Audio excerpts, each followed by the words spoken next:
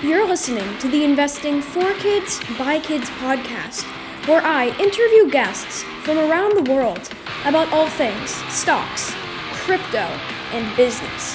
I also share my strategies, advice, tactics, and more to help you become a better investor.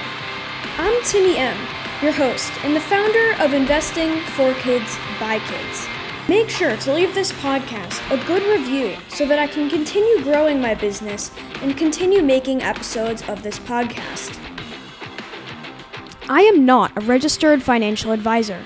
Any opinions expressed by me or the guests of this podcast are not a recommendation to make a particular investment. This podcast was created for informational and entertainment purposes only.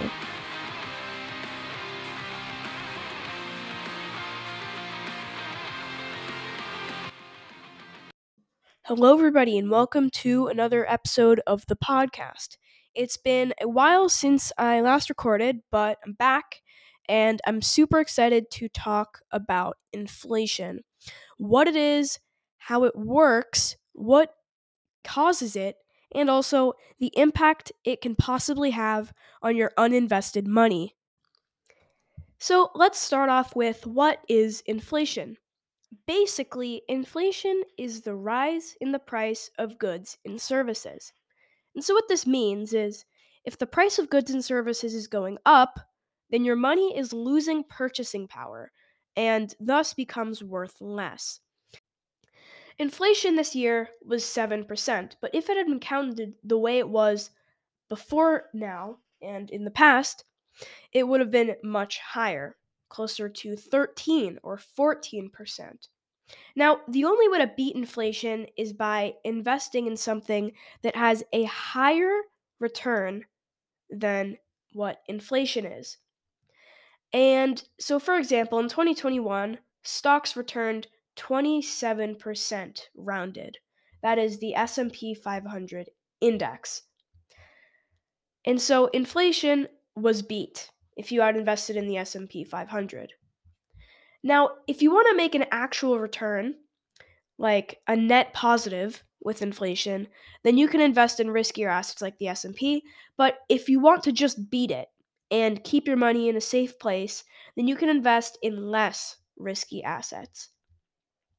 Now, inflation is supposedly stopping now. And so this might sound crazy, but an investment right now, a good one could be the US dollar, because the US dollar is going to be worth more relative to other currencies. Now, inflation is caused by the central bank. Central bank prints more money or buys stocks, something called quantitative easing, and that makes companies raise the prices of stuff because they realize that there's more money and their money is going to be worth less. And then more and more companies do that because they see, hey, my competitors are raising prices. Why don't I raise prices? And so it's just this bad cycle that sometimes can result in a recession. Thanks for listening to another episode of the Investing for Kids by Kids podcast, and I look forward to seeing you next episode. And make sure to look out for the second edition of Stock Market Investing for Kids, which I should be releasing in the next few weeks. Once it's out, I'll give you an update on the podcast.